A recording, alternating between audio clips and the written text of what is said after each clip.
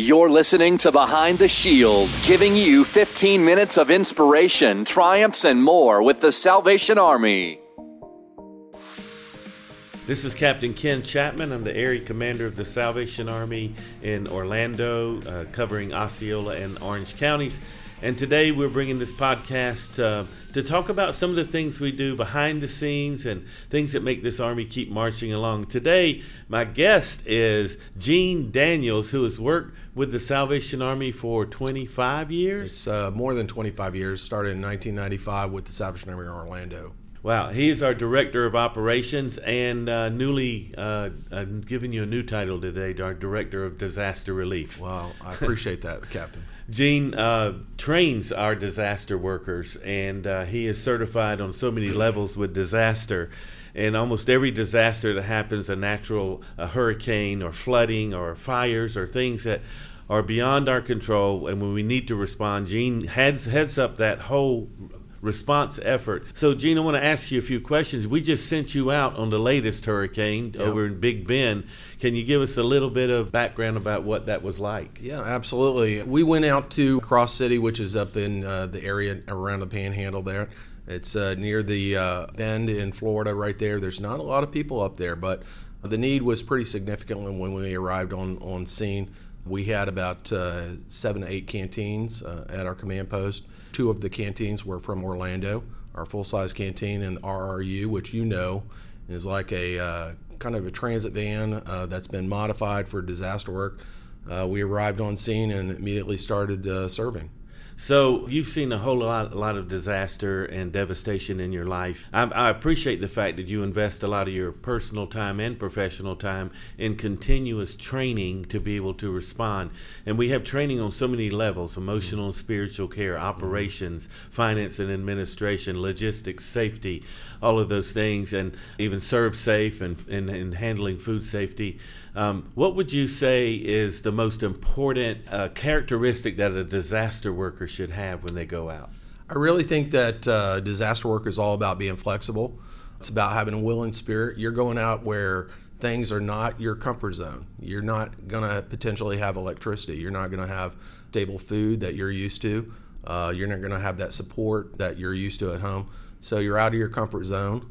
And you got to be ready for it. If you're not ready for it, you're not going to be successful. And most of the time, you're deployed for a 2-week deployment, and that's a long time to be away from work and family. And I myself have spent many a night on the floor of a canteen. And for our listeners, we call a canteen, it's really a mobile kitchen. Mm-hmm. We had food trucks before food trucks were really popular. Absolutely. So we've been serving in the Orlando area for 103 years.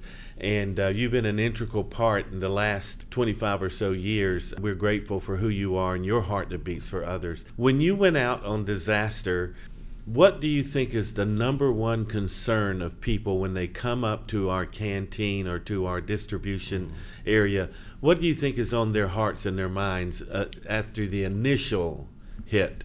Yeah, I think a lot of people are kind of ready for the initial kind of thing. They've been trained here in Florida. Florida's done a great job of preparing the public for disaster, but it's different when you're affected. You know that you should be collecting food and water for several days, but what happens is after that initial response, the realization is I might not have power for an extended period of time, and what am I going to do with that? But also the biggest thing is information.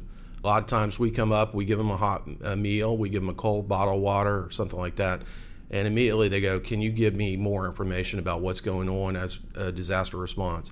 They ask about FEMA and different things like that, and we become a conduit, really, in many ways to express to the community and the public, hey, here's what's going on. We're helping you with food and water right now, but if you go over here, maybe they'll help you with other things. This is really important information because we're so used to being able to turn on the TV or check our phones, and after a major disaster, sometimes those services are not available. So being able to disseminate that kind of information and guidance and help to people is really important. I am really proud to be part of the Salvation Army that has such an incredible infrastructure because we are so well prepared for disaster. Absolutely. Our warehouse, central warehouse, is out of Tampa, our divisional disaster relief command center. and they deploy things immediately. The other thing is, from divisional standpoint of Florida and a territorial standpoint of all of the Southeast, the Salvation Army can deploy hundreds of units and campaigns, and we have people on ready. Talk about how, in Orlando especially, how are we prepared if a disaster happened tonight? How are we prepared to go out there and respond? Well, you mentioned earlier, and I do want to do a plug for disaster training. We do training all the time. We have a regular recurring training, monthly training from February until August into September sometimes. And you can go to disaster.salvationarmyusa.org to register as a volunteer. We do training, and we have volunteers that are dedicated. John Tenuto, he's a main volunteer of ours. He'll be down at our place next week on Thursday, prepping our canteen, making sure it's ready for the next disaster. So we have committed people, staff, volunteers, and we train to try to address the disaster when it arrives. Well, I have served in a lot of Salvation Army commands, and I'm really proud of the fact that here in Orlando, we are always on the ready. And a lot of that is due to your leadership and your commitment to that. You know, I don't like to say somebody loves to do disaster work, because that's kind of an oxymoron, because nobody really wants to have to do disaster work. But that is a time where I see you thrive. I see you really step to the forefront and go forward. So what inside of you motivates you to want to serve on the disaster front line? Well, I think anybody in their right mind wouldn't want to serve on a disaster. Again, you're out of your comfort zone and different things like that. But I think ultimately it comes down to when you serve another person, you see their response, and the satisfaction you get from that is without words. Yeah, I've worked the front lines of a lot of disasters too, particularly tornadoes when I served in the Mississippi area. And it's the devastation is hard for people to process. And what we bring is hope as the Salvation Army. Absolutely. A cup of water, a hot meal, a hug, a prayer, brings people hope and gives them that motivation they need to take the next step forward. What does that do for you internally when you're able to reach out to somebody at such a difficult part of their lives and give them a little bit of hope to go on? Well, I think when I've gone on disasters recently, unfortunately, all of Florida is affected by disaster at various times. It's not about if, it's about when. We were major storms going through in 2004 with Hurricane Charlie and Francis and Gene. So I've experienced without power and lack of food and different things like that, even while responding. So personal experience gives me the motivation to go out and help others. But, you know, the satisfaction of somebody saying, you know what, I wouldn't have this if you weren't here today. The other part of that is, internally, you and other disaster workers see a lot of devastation, see a lot of despair. And so emotional and spiritual care is one of the things that separates the Salvation Army from a lot of other disaster relief services. But when you've served, say you've served in a disaster for 10 to 14 days, how do you, when you come back, how do you decompress and get that out of your system? Well, I think it's getting back to the norm. You try to regulate your schedule, and you say, hey, you know, that was compartmentalized. That was during that time, that 10 to 15 days. It's actually a 14-day commitment for people that want to be part of the disaster response. That means you're gone from your home for 14 days straight. When you get back, you try to get back into that norm, which is, you know, how did I eat? You know, what I normally eat and whatever, because your eating may be disrupted. You're not eating normally what you would do, the stress and the operations. I mean, it's atypical that we might go 10, 12 hours from the start to the end. So when you get back, trying to get that rest, recoup, get that hydration in you, make sure that you're back to your normal schedule. But also let other people know that you might be impacted negatively. They do a debrief as we leave. They have emotional and spiritual care specialists that talk to us and ensure that when we go back, we're not taking something with us that we could deal with. Yeah, so it's literally PTSD. Absolutely. And what they do is they give us a number, and they say, hey, if you have any questions when you come back, you're not feeling yourself, call us. You know, reach out to us and let us know what you're experiencing. And they don't want us to carry something back. We know that we see things and we experience things that maybe not be quite the norm, But, we need to let that go and put that in God's hands, I guess. I'm going to tell a really quick story because I know you will be able to identify with it. I worked the Moore tornadoes years ago in Oklahoma. And that was utter devastation. Yeah. And I was at the site. I was offering emotional and spiritual care at the school site that had blown away. And a man was standing there one day, and there were hundreds of bears and flowers and the memorial tributes. And the man was standing there crying, and I went over to talk to him, and he told me a story. The tornado was on the way. It was in the neighborhood, and the school is in the neighborhood. The father runs to the school to get his son.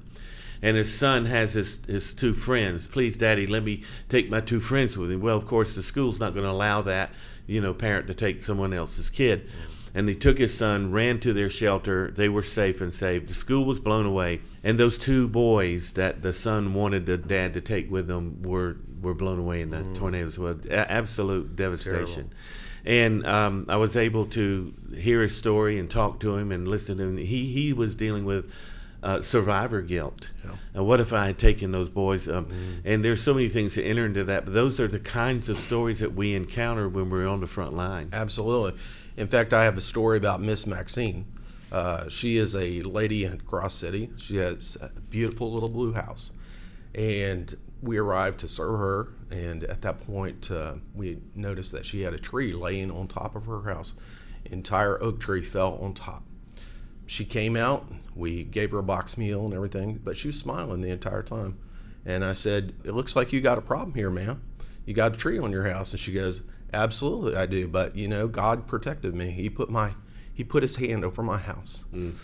And that's the kind of stuff that you hear on a regular basis. And I see the emotion coming from you right now and appreciate that so much. In that same Moore tornado, a similar story. I was driving down the street to serve people, see who needed help, and a house was completely blown away, and the stoop, the concrete steps were left of the porch.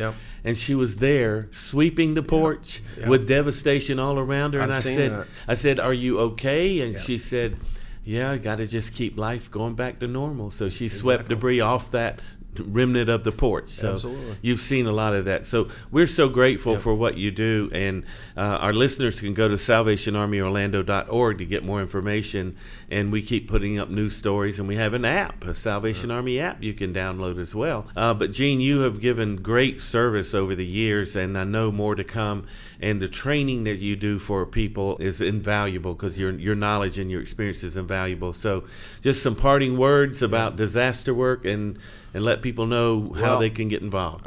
All I can say is this: we can never get enough volunteers. We have great volunteers. We have volunteers that are committed, but we can always use a few more in the Army. And again, I did a plug a little while ago. It's disaster.salvationarmyusa.org. If you'd like to sign up, you basically create a profile for disaster services. They alert us, and then they contact Octavio, our volunteer services person, and we work with them to get them up and running, get them exposed to the training schedule and what they can participate in. And then hopefully they one day can go out and help somebody in another community, because that particular need is there, and we're always needing committed people to do that. Well, that is awesome to know. It is important, though, to know that they have to be qualified. You can't Absolutely. just volunteer that day and go off on a disaster. No, there's a thing we go through. We credential them. They have to go through a number of things before they're qualified, and they can't go out until we determine that they're ready to go.